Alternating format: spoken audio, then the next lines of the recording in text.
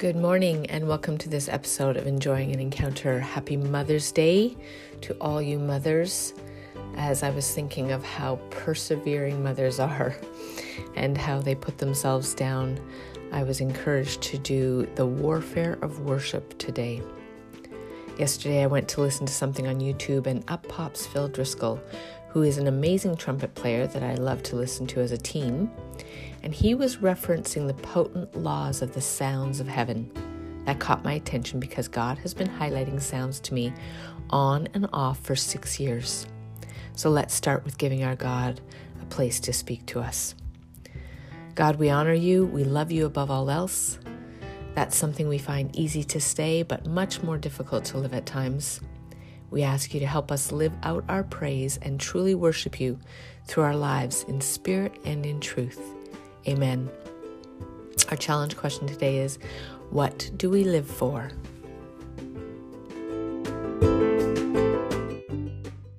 Years ago, I was wanting a new gifting. I did no longer want to be an intercessor, so I had asked God to give me a new assignment, and instead He took me out to Edmonton, Alberta. In this little church at Spring Grove, what I learned was that warfare of worship is powerful. And so oftentimes, instead of engaging in warfare in the spiritual realm in the ways that I had been accustomed to, whether it was through tears or decreeing and declaring loudly, it was also something that I could do through worship and praise and dance and laughter. And so I was listening to Phil Driscoll the other day, as I mentioned, and God had told him, when the church is calmly clapping, polite applause is illegal praise. He said he didn't know what that meant, but then God said, it costs you nothing and does not depict my greatness. If you go to a game and there's a great play, the fans go ballistic, but not the spectators nor the losers. Shouting is a life-giving force of energy. We are commanded by God to praise and shout unto God with a voice of triumph. It's the dominion principle that God gave us. Religion doesn't want us to shout. It's a depiction of the core of our energy. Dead men don't shout, and as you're dying, your sound becomes more and more quiet. Phil goes on to point out that the Israelites were famous for complaining. During the March of Jericho, they were told when they went back to their tents not to make a sound. It's because opposite sounds cancel what God is doing. Joshua 6 says, now the gates of Jericho were securely barred because of the Israelites. No one went out or came in. And the Lord said, I have delivered Jericho into your hands. March around the city. Do this for 6 days. Have 7 priests carry trumpets, rams, horns in front of the ark, and on the 7th day march around the city 7 times with the priests blowing the trumpets. When you hear them sound a long blast on the trumpets, have the whole army give a loud shout. Then the wall of the city will collapse and the army will go up, everyone straight in. So Joshua son of Nun called the priests and said, take up the ark of the covenant of the Lord. Have 7 priests carry trumpets in front of it. And then he ordered the army, advance, march. When Joshua had spoken to the people, the 7 priests carrying the 7 trumpets before the Lord went forward blowing their trumpets, and the ark of the Lord's covenant followed them. The armed guard marched ahead of the priests and blew the trumpets. All this time, the trumpets were sounding. But Joshua had commanded the army, do not give a war cry, do not raise your voices, do not say a word until the day I tell you to shout. Then shout. So he had the ark of the Lord carried around the city, circling it, and the army returned to camp and spent the night. Then they got up early the next morning. Priests took up the ark. 7 priests carrying 7 trumpets went forward, marching before the ark of the Lord and blowing the trumpets. On the 7th day they got up at daybreak and marched around the city 7 times in the same manner, except on that day they circled the city 7 times, and the 7th time around, when the priests sounded the trumpet blast, Joshua commanded the army, shout, for the Lord has given you the city. They knew that opposite sounds cancel. We can't in one breath give God praise or gratitude and with the next say, I don't know how I'm going to make it. Don't know how I'm going to pay my bills. Don't know what I'm going to do. Praise is a sound that calls for heaven to perform, according again to Phil Driscoll. We know that God has been talking through many of his people about our authority as kings and priests of heaven. We've talked about it on this podcast many times, to speak into our atmosphere to change them. And that is by speaking positive, by speaking life, by speaking the words of God, by decreeing his scriptures. Decrees and declarations are all part of this, and so is praise. I remember about 5 years ago when God was teaching me to read a book on warfare that I had previously read. He said, you're going to need to use everything I've taught you, all the tools to fight from all the past years in order to win the battle that is coming. Using the name of Jesus, the blood, communion, declarations, decrees, pushing past thresholds of feelings and emotions that speak of weariness. God wants instead to speak gratitude out loud and praise and worship. Sound controls our atmosphere. As Phil Driscoll pointed out, praise is a weapon that God gave us. When Saul was being tormented by an evil spirit and David played, David's fingers hitting those strings were vibrations. God in David was being released through the sounds and vibrations. And so the presence of God was in those sounds, and the enemy had to flee. The worst thing we can do when we are depressed or down is play music that will feed that feeling. We need to put into our spirits that which will help cast off the darkness. We need music that will invite the presence of God until we can play or sing ourselves. As Phil Driscoll also pointed out, he doesn't just play the trumpet, he becomes the trumpet, the instrument of God. And the instrument is only as strong and as powerful as the sound that we make, the sound that we cause to flow through us. What God put in us is to control our futures, our destinies, our victory, but we need to bring it forth. As we partner with God, exalting his greatness, his power, his authority, then he becomes greater in our circumstances and we become less. Less about what we don't have, less of what we wanted, less of what we should have, less about why we're disappointed.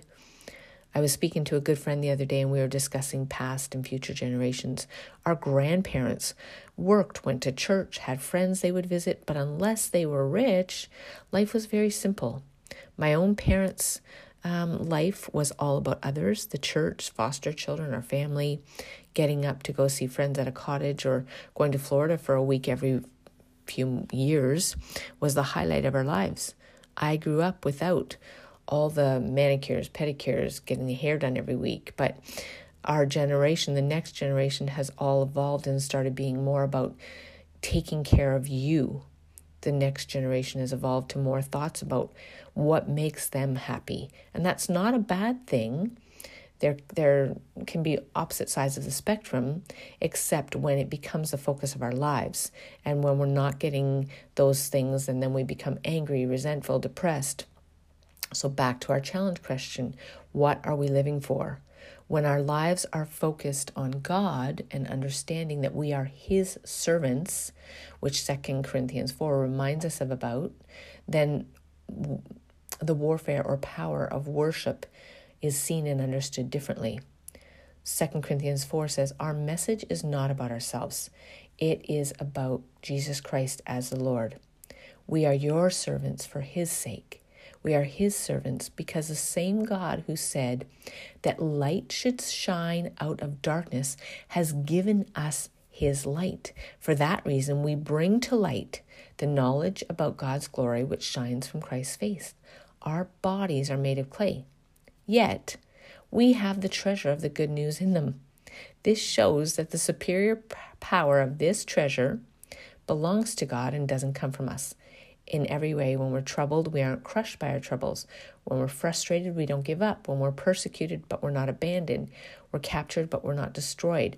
We always carry around the death of Jesus Christ in our bodies so that the life of Jesus is also shown in our bodies. While we are alive, we are constantly handed over to death for Jesus' sake, so that the life of Jesus is also shown in our mortal nature. Death is at work within us, but life is at work in you. The following is also written, I believed, therefore I spoke. We have that same spirit of faith. We also believe, therefore we also speak. then our hearts should cry out, like Psalms 86, "Teach me your ways, and I will walk in truth. Give me an undivided heart, that I might fear you." That undivided heart is an interesting word, and it comes with a caveat, "that I may fear you." We know fear means respect and honor when we're talking about fearing of God. So what is an undivided heart? 1 John 3:12 says, "We must not be like Cain, who belonged to the evil one and killed his brother." And why did he kill him? Because Cain had been doing what was evil, and his brother had been doing what was righteous. That always amazed me. What was Cain doing that was so evil? He was bringing his gifts and sacrifices to God. How can that be evil? But the word tells us when it was time for the harvest, Cain presented some of his crops as a gift to the Lord.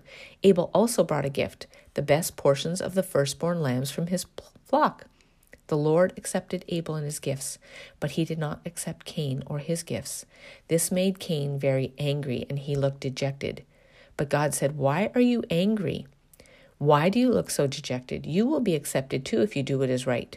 But if you refuse to do what is right, then watch out. Sin is crouching at your door, eager to control you, but you must subdue it and be its master." An undivided heart is doing what we want above what God wants. It's focused on self rather than God. It's the exact opposite of the warfare of worship. So if things aren't going right in our life, we can look and determine, how is my heart divided? Is my heart divided, God? What do I need to do? And we don't want to be focused on self rather than God. True praise and worship is letting go of us and our heart's desires and really acknowledging how wonderful and amazing God is, His greatness and glory, not because of how He has worked in our lives even, just because of Him as creator of the universe, being above all and choosing to give us this beautiful world.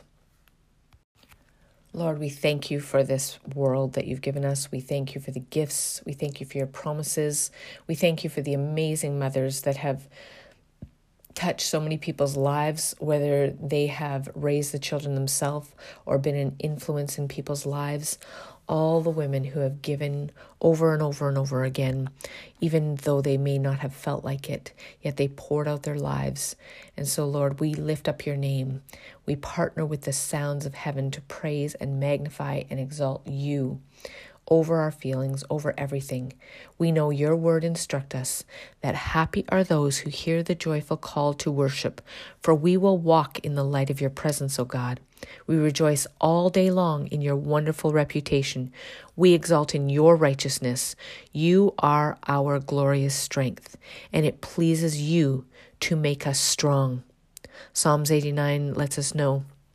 And so, Lord, we want to change atmospheres in our homes, in our cities, and in our countries. We thank you that it pleases you to make us strong, especially as we worship. We want to partner with you to produce the powerful sounds of warfare and heaven that will bring your kingdom to come and your will to be done down here on earth as it is in heaven. We don't want to have undivided hearts. We choose to worship you your way, in obedience, in spirit and in truth. We thank you, Lord, that when things don't go our way, can bring to you our frustration, our joy, our disappointment, and watch as you turn it into joy. We ask you to turn things around for your honor and for your glory. Teach us your ways, O God. We open our minds, eyes, hearts, and ears to hear you speak to our hearts, to partner with you over our families and our friends and our church and our country. In Jesus' name, we decree your strength and grace over our lives to live for you, your will and your purposes as we engage with our community, as we live through worship.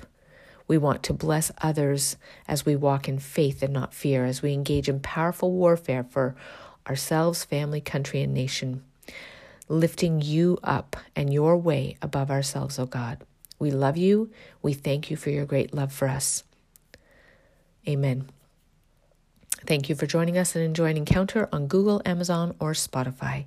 May you and all those around you be blessed as you realize in more powerful ways that your worship is warfare.